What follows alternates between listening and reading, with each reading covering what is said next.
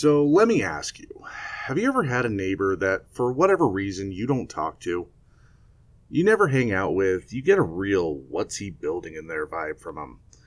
Somehow, though, they always have this banger caddy or a Rolls Royce parked out in front of the house. They always seem to be bringing home women, even though the house reeks. It's like Hoarders meets meat processing plant in the middle of summer with just that hint of dying, nasty rot smell. Well, would you be at all surprised if you walked into that house, went down to the basement, and there was a pit dug in the floor? Like a giant, deep pit. If you would, well, maybe don't walk into your neighbor's house without an invitation. Like, are you a realtor? I didn't think so.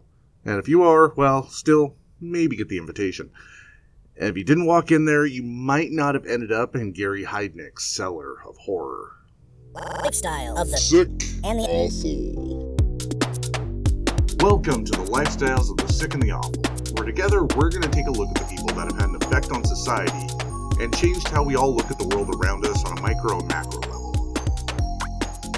Today, we're talking about Gary Heidnick, who in 1987 was arrested for the false imprisonment, kidnapping, rape, torture, and murder of several women in his Philadelphia home. Gary Heidnick was born in Eastlake, Ohio in 1943. His parents, Michael and Ellen, were loving, nurturing people. So excited that they were having a baby boy that Michael started writing out ideas in a My Little Pony spiral notebook of all the ways he was going to teach little Gary how to be a kind and caring person.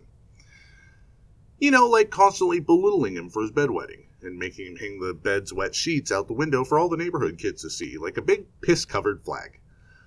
Ellen, meanwhile, was so delighted to be a mom that she decided to crawl inside a bottle of the cheapest gin she could find and just spend her life so blotto she didn't have to deal with any of it. Michael and Ellen eventually had another son, and in showing the absolute super scion level of creativity and joy children brought to their lives, named this one Terry, because why the hell not? You already have a name that works, just roll with it. Gary, Terry, you can go with Mary, Barry, Jerry. You get the gist. If I have to explain the joke, well, I'm probably bad at jokes, so I'm sorry. When Gary, see, now I'm confused. When Gary was roughly 3 years old, Michael and Ellen's storybook romance of a marriage came to an end in a spectacular fashion. In a bitter divorce, Michael accused Ellen of severe alcoholism, which, yeah, and Ellen counterclaimed abuse and sexual dissatisfaction, which, probably. I have to assume Mr. makes his son wave the piss flag to the neighborhood wasn't exactly a caring and compassionate lover. However, I would have to question how Ellen would know any of this, considering she was basically a sentient gin-soaked raisin. She was, by all reporting, a massive drunk, a lush, deep in her cups, a staggering, unrepentant, sloshy booze hound. Anyway, after the divorce, little Gary and Terry stayed with their dad.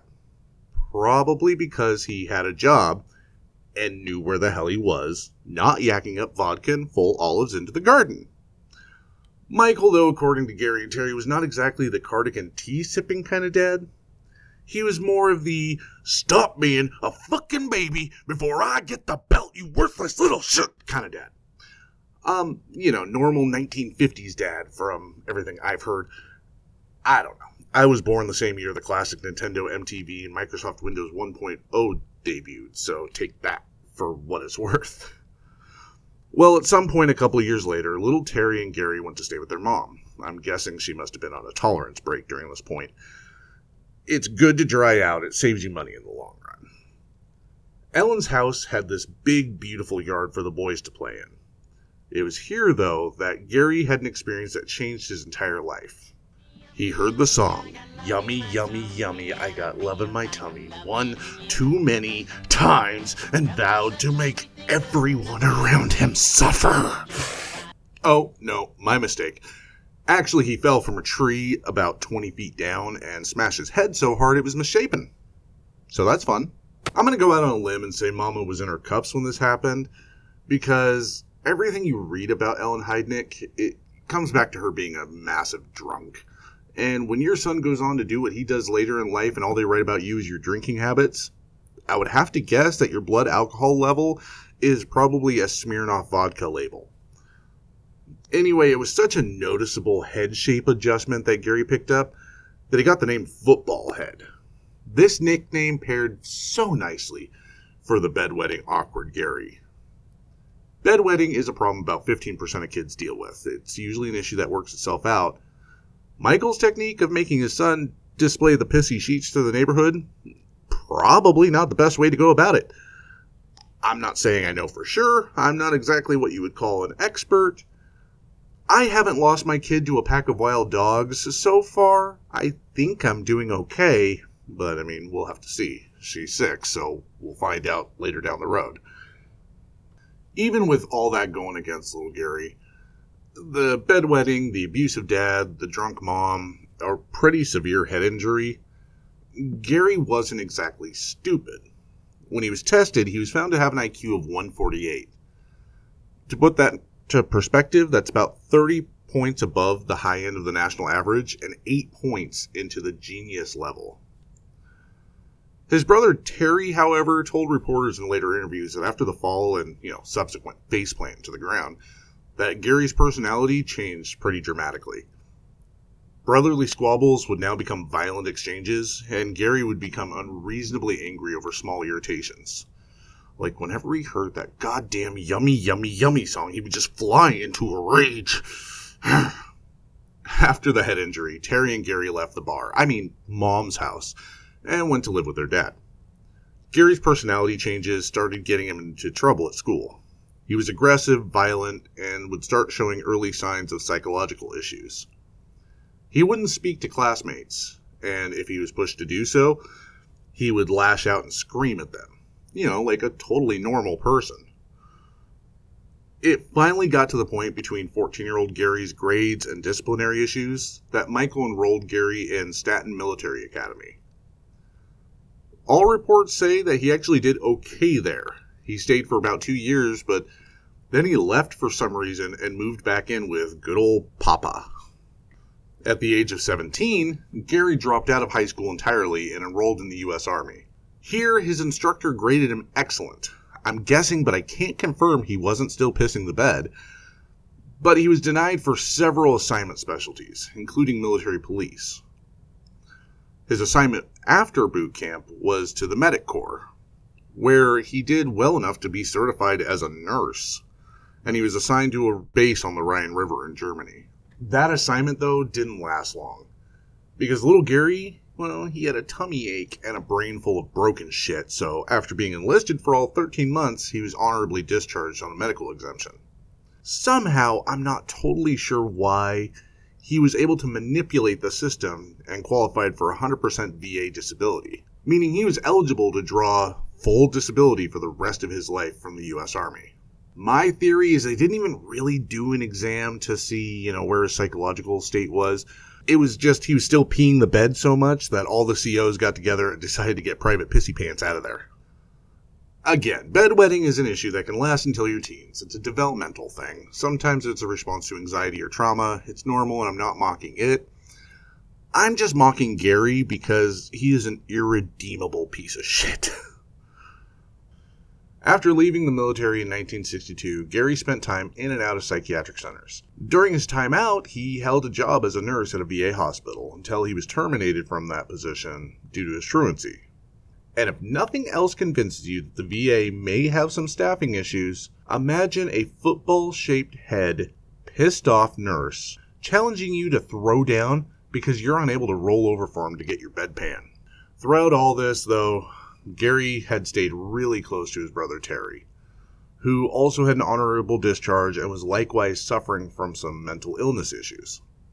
It's pretty common for kids who grew up in shitty households to stay really close, even if they have their own issues going on.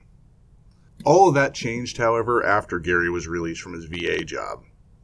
He grew increasingly depressed and unstable, culminating in a brawl with his brother.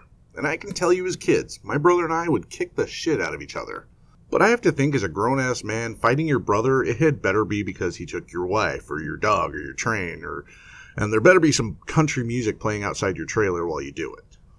In 1970, Gary's life took another unexpected turn when old pickle liver mommy committed suicide by drinking muriatic chloride.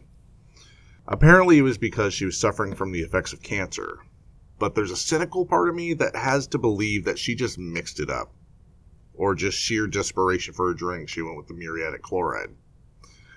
I had a family member that was so deep in alcoholism that they would get so desperate for a drink, they would go to a family member's house and ask for one. On one occasion they did this, and the house they went to said, "Oh no, we're out, we're dry."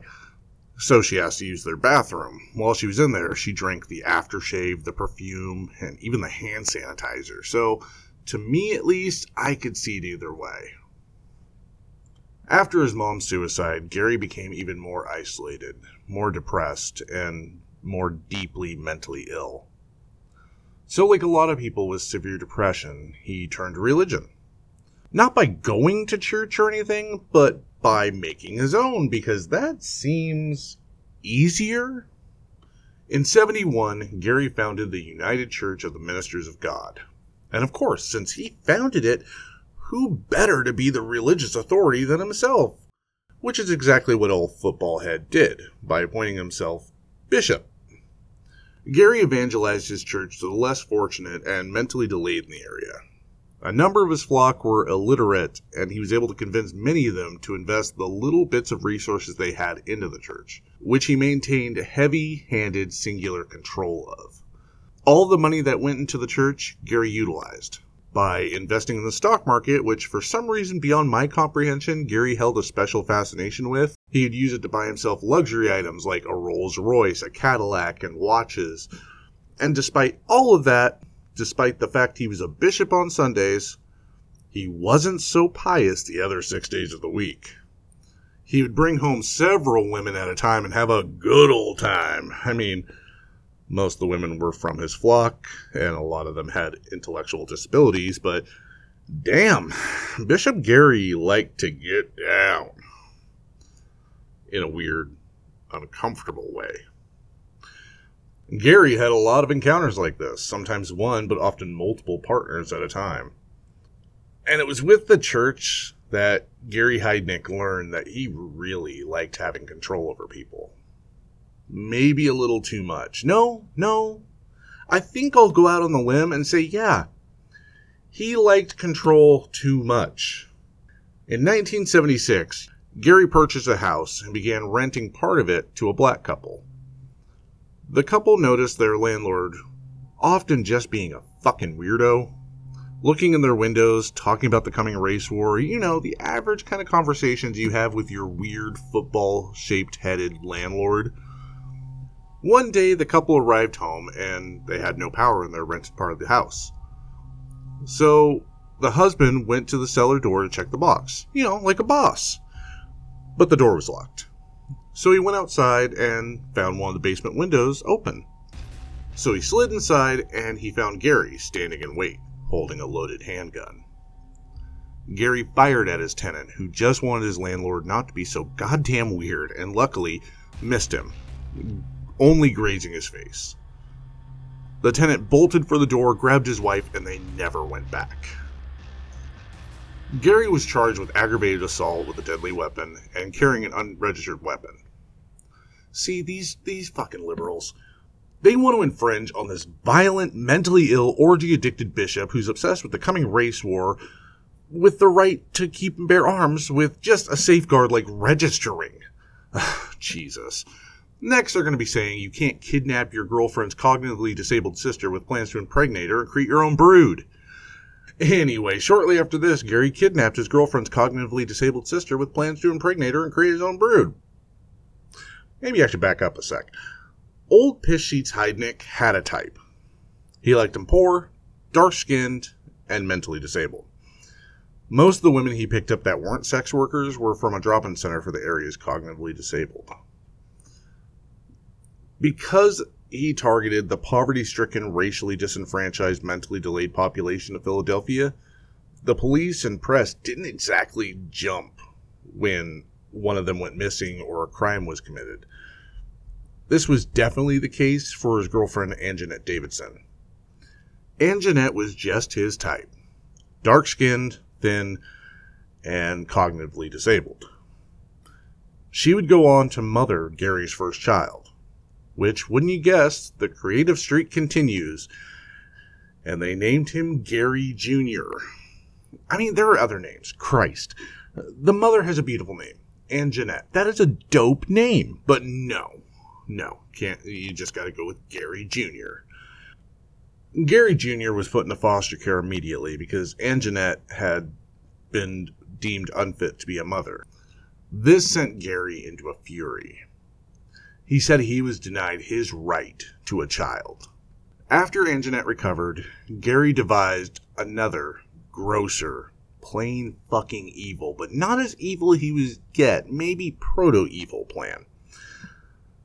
Kidnapping Anjanette's even more disabled sister and using her as breeding stock. Gary and Anjanette signed out Anjanette's sister, Alberta, from an institution in Harrisburg for a day trip to visit family. Gary then brought the sisters back to his home, where they had dinner. And that evening, he told Anjanette that it was too late in the day to take Alberta back to the institute, and Alberta could stay there that night, and he would run her home in the morning. He then drove Anjanette home and returned to his home with Alberta in tow. Details are sparse on what happened next, but after the employees of the institution Alberta lived at saw she hadn't returned, they went to Gary's to investigate. When they arrived, Gary explained she wasn't there, and even offered to let them check the place out for themselves. They left without finding Alberta, but they still didn't trust Gary. The next day, they returned with Philadelphia's finest.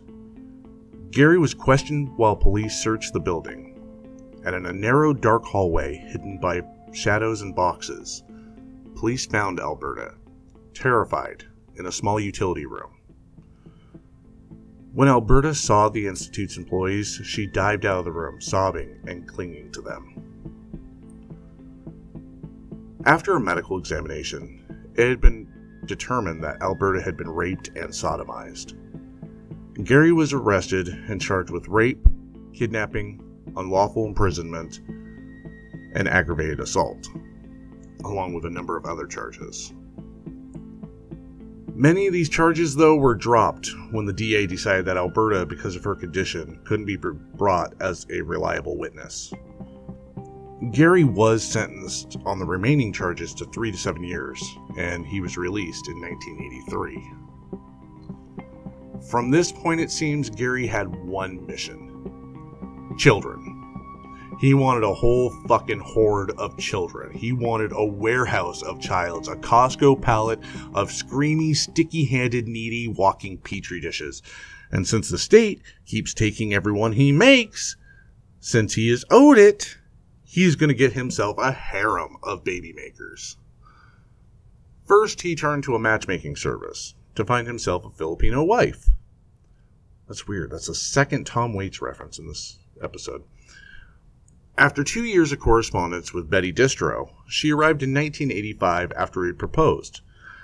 And she realized real quick after marrying him that she had made a big oopsie. Gary beat, dominated, and humiliated his new wife. When Gary thought necessary, he'd beat Betty and make her stand in one spot with her hands behind her back for hours. He continued having orgies. Once being caught with 3 other women, he forced Betty to join in. Not long after this, with the help of the Filipino community in Philadelphia, she was able to escape Gary and return to her home in the Philippines. And it wasn't until about a year later, when Gary got child support requests, that he found out that Betty had been carrying his child. Again, Gary, feeling like he was denied what he was owed, decided that that was the last child that would ever be taken from him. Holy fucking shit, this guy. Like, goddamn. I'm not gonna lie here. Something I didn't talk about much was the fact that before he started the church, after the military and fired from the VA, he had attempted suicide over a dozen times. The suicide is not a joke. It's not a joking subject, generally. If you're experiencing that little monkey on your shoulder dragging you down to the swamp, please reach out to somebody. And if you know someone who's dealing with depression, reach out. Tell them that you give more than a shit about them. With that said, however, I kind of wish that he had pulled it off. It would have stopped a lot of people from suffering, and it would have stopped him from inflicting a lot of suffering on people. In this next phase, the first woman he picked up was Josephina. A single mom turning to sex work to provide for her kids. Gary picked her up for a $35 appointment and asked her to come to his house. Now, Josephina wasn't stupid. She knew it was safer to have a quickie in a car and move on. However, it was a chilly night and she needed that cash. So, against her better instincts, she agreed and got into Gary's Cadillac. Walking into his house, she noticed it was weird from the get-go. The floor had dozens of pennies epoxied down, and as they walked upstairs, she noticed 5s and 10s plastered to the walls. Which is just like a weird flex. Like, yeah, baby, I got money. Look at my walls. After completing their exchange, Josephina rolled over and reached to grab her pants. She felt Gary's hands grab hard around her throat, throttling her until she was nearly unconscious. He then let go, and she struggled a harsh, raspy gasp of cold air. He ordered her to stand with her hands behind her back, and half terrified, half stunned, did as she was ordered, as she felt the cold steel clicks of handcuffs snap around her wrists. Gary, holding the handcuffs, led the nude and terrified Josephina to the basement. The dimly lit room made even more ominous by a cutaway concrete floor with a pit dug in the middle. She stood frozen as he pulled a metal clasp around her leg. Muffler clamps that had a length of chain welded to them. He then locked the other end around a large steel pipe, and then proceeded to beat and rape Josephina, before finally going back upstairs. Now, Josephina was a fucking survivor, or possibly something else. Probably just a desperate person in the worst situation imaginable. But as soon as Gary was out of the room, she ran as far as her chain would let. She grabbed a pool cue that was in the basement, using it to push open a window, and tried to pull herself out, getting stuck about halfway through. She screamed at the top of her lungs to get help, but in the crime-ridden area Gary lived, the screams were only met with attracting Gary's attention, who came back down. He pulled Josephina back into the cellar, beat her, again raped her, and threw her into the pit. He placed a wood of plywood over the top with bags of soil to weigh it down to prevent her from moving it. This is hell, right? Like, this has to be what hell is. She was so close to being rescued, only to end up brutally raped and beaten and thrown into a pitch black pit. Fucking shit, this guy. I'm standing more and more by what I said earlier, that I wished he had succeeded with what he tried to do right after the military. Just a couple months later, Gary persuaded Sandra Lindsay to join him on a trip to Atlantic City.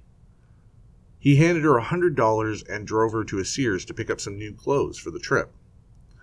Atlantic City, however, was not their destination, because like Josephina before, they went to Gary's house, Sandra was beaten, raped, and eventually chained next to Josephina in the basement. Gary introduced Lindsay as if she was an old friend, and after chaining her to the pipe, he began digging the pit larger and deeper. Sandra's family knew something wasn't right when she didn't come home that night. And after asking around to some of her friends, Gary Heidnick's name came up as Bishop Gary. Word got back to Gary about Sandra's family trying to find her. And I mean, yeah, your mentally handicapped family member goes missing, people are going to look for you. Not wanting a repeat of what happened with Alberta, Gary brought Sandra a piece of paper and a pen and dictated a letter for Sandra to write saying, "Yep, I'm fine, I'll call soon." He then drove to New York to drop the letter in a mailbox to throw the trail. When Sandra's mom got the letter, she called the detectives. When they found out about the letter, they decided, yep, she just ran off. And I was wondering in this research, how the hell, when his name came up, was it not already linked to the disappearance of a black cognitively disabled woman? Well, it comes down to two factors: laziness and the misspelling by a witness. When Footballhead's name first came up, the witness actually misspelled it. So when police entered it into the records, there weren't any hits, and they didn't really dig any further. At this point, he had to feel like everything was coming up sevens, so Gary kept adding to his harem. In short order, he added Lindsay, Deborah, and Jacqueline, using the same methods: get them to the house, beat, rape, and chain them. He kept the women starved, beating them with a shovel handle, repeatedly raping them, torturing them with increasingly sadistic and absurd methods. This fucking monster had some truly disgusting ways to keep his harem in check. Once, one of the women found a length of pipe buried in the ground, so a few of them devised a plan to knock Gary with the pipe and pounce on him. Needless to say, it didn't work, and as punishment, Gary took a screwdriver and jammed it in the ear of each woman to rupture the eardrums, reasoning that if they couldn't hear each other, they couldn't plot. Fuck this guy. Seriously. Gah. Okay, I think I should circle back to something I said earlier about Josephina. Josephina realized early on that compliance meant survival. I'm not going to justify anything she did, but I am going to say I think I get it. You are living in hell. Nothing but terror, fear, torture. If you learn how to make that torture slightly less worse, I don't know if I could say I wouldn't do any different, if I'm being honest with myself. I mean, luckily, I'm a big 36-year-old cis white dude, not exactly the target of a sexual sadist, so it's hard to, it's not an apples-to-apples comparison here. Gary had other ways of keeping control over these women. He would keep them at each other's throats with special treatments. Chinese food, a Coca-Cola, or picking the music that blared to cover up any of the screaming in the basement. Josephina, over time, earned Gary's trust. Like I said, she learned early on that compliance meant survival. So after the pipe incident, Josephina had revealed that Sandra was the one that kind of came up with the plan. Gary chained Sandra to a pipe high on the ceiling, leaving her for days. Eventually, one of the women started screaming, and they realized that the weak Sandra, after enduring so much abuse, had fallen limp. Gary found Sandra dead, and he took her down with all the emotion of pulling down some old ceiling insulation. Here he decided he needed to carefully dispose of her. And I really hope you're ready for this because, Gary, using an electric saw, dismembered and bisected Sandra. Much of the meat he chopped up and fed to his dogs, possibly to the other victims. He then took bones and larger sections, and in an attempt to cremate them, put them in his oven. Sandra's skull, however, he put into a pot and boiled. The acrid, scorched, burnt smell of Sandra's body was so intense, the women in the basement gagged and vomited. Even the neighbors, who have to be the winners of least nosy neighbors ever, were so disturbed by the horrid aroma that they reported it to the police. When 2 officers arrived to investigate, they immediately thought that there was a corpse in the house. The senior officer began calling a code. When Gary answered the door, he introduced himself as Bishop Gary and explained the smell away as him burning his roast. The officer spoke to Gary for a few, who seemed calm, coherent, if not just a little irritated. And the police, satisfied with Gary's explanation, left without further incident. And he went back in to finish his work. Now, reports differ on what happened next. It's speculated that Gary served some of the flesh to his victims chained in the basement, but I haven't been able to verify that through, the research. I could honestly see him doing it just out of sheer evil cruelty, because that's kind of what this dude's MO is. Gary began to find more sadistic ways to torture the women. About a month after Sandra's death, Gary filled a pit with water and forced Deborah Dudley to sit in the cold, dark, watery pit. Then, using a disconnected electrical wire from the fuse box, he lowered it in the ground, and possibly after an unbearable amount of time, dropped in the live electrical wire, and went upstairs. Gary heard screaming shortly after, and he checked and found the women screaming and sobbing that Deborah was dead. Her lifeless body floated face down in the water with her head submerged. Gary once again had gone far too far with his cruelty, and he had killed another one of his harem. It left Gary with another dilemma. He didn't want a repeat of what happened with Sandra's body, attracting law enforcement. So, with the help of Josefina, he loaded Deborah's body wrapped in a piece of carpet into the car and dumped her body 40 miles away in the woods. In Gary's bruised, schizophrenic, sadistic, and broken brain, this made Josefina no longer a kidnap victim, but an active participant. He made Josefina write out a confession to helping Gary, and he told her if she ever went to the police, she'd go to jail too. That's a threat? I mean, is that really a threat? Oh, you mean I'll go to jail? A place where I'll get meals, a shower, not be consistently beaten and raped on a regular occasion while being chained to a pipe while you torture, beat, and rape people right next to me? Yeah, can I go to jail? I'll take jail, please. Is that actually not? Oh, it's not? I'm into the pit? Okay. With this in his back pocket, Gary started granting Josefina more privileges. She was no longer confined to the basement, and Gary even let her go outside to get the mail outside the house.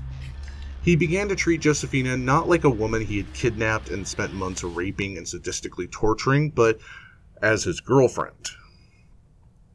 One day, Josefina asked if she can go visit her family, and Gary was hesitant. I mean, you're not sure if you should let the woman you kidnapped in your house, beat, rape, torture. You're not sure if you should let her go for an afternoon? Oh, I couldn't begin to fathom why, you stupid son. He eventually agreed and brought Josefina to a gas station, setting up a plan to pick her up at midnight. Josefina walked until she was out of sight and sprinted to a nearby house where a former boyfriend lived. With his help, they contacted law enforcement, and when Gary came to pick up Josefina, he was arrested. While over at his house, other officers broke down Gary's door to rescue the remaining women. He was charged with dozens of crimes that made him eligible for execution. Gary's defense attorney, however, filed a motion for incompetence to even stand trial. Due to a long history of mental illness, they were trying to argue not guilty by reason of insanity. The defense brought in psychiatric experts to attest that Gary was definitely loose upstairs, but prosecutors had their own. The state argued that, Gary was fucking crazy, but he didn't fit the McNaughton rule, which in lamest terms, or at least as I understand it, means that if you are still cognizant of your actions, then you are still legally liable for them. Since Gary showed specific and intentional cover-ups like driving to New York with a letter meant to throw the trail, disposal of a body in the most surreptitious way possible, it showed a definite awareness of his ability to discern right from wrong. Gary, no surprise, was found guilty, and he was sentenced to death. Gary attempted to waive his right to automatic appeals, but because of his psychiatric condition, it was denied. In 1999, Gary was finally relocated to a deep section of hell by the state of Pennsylvania, making him the last person the state executed, which is a good pick. I mean, if you're going to execute somebody, it's a good pick. So that's Gary Heidnick's story.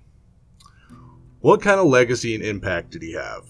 Well, Josefina Rivera, the first woman he added to his harem, went on to write her story in the book Cellar Girl.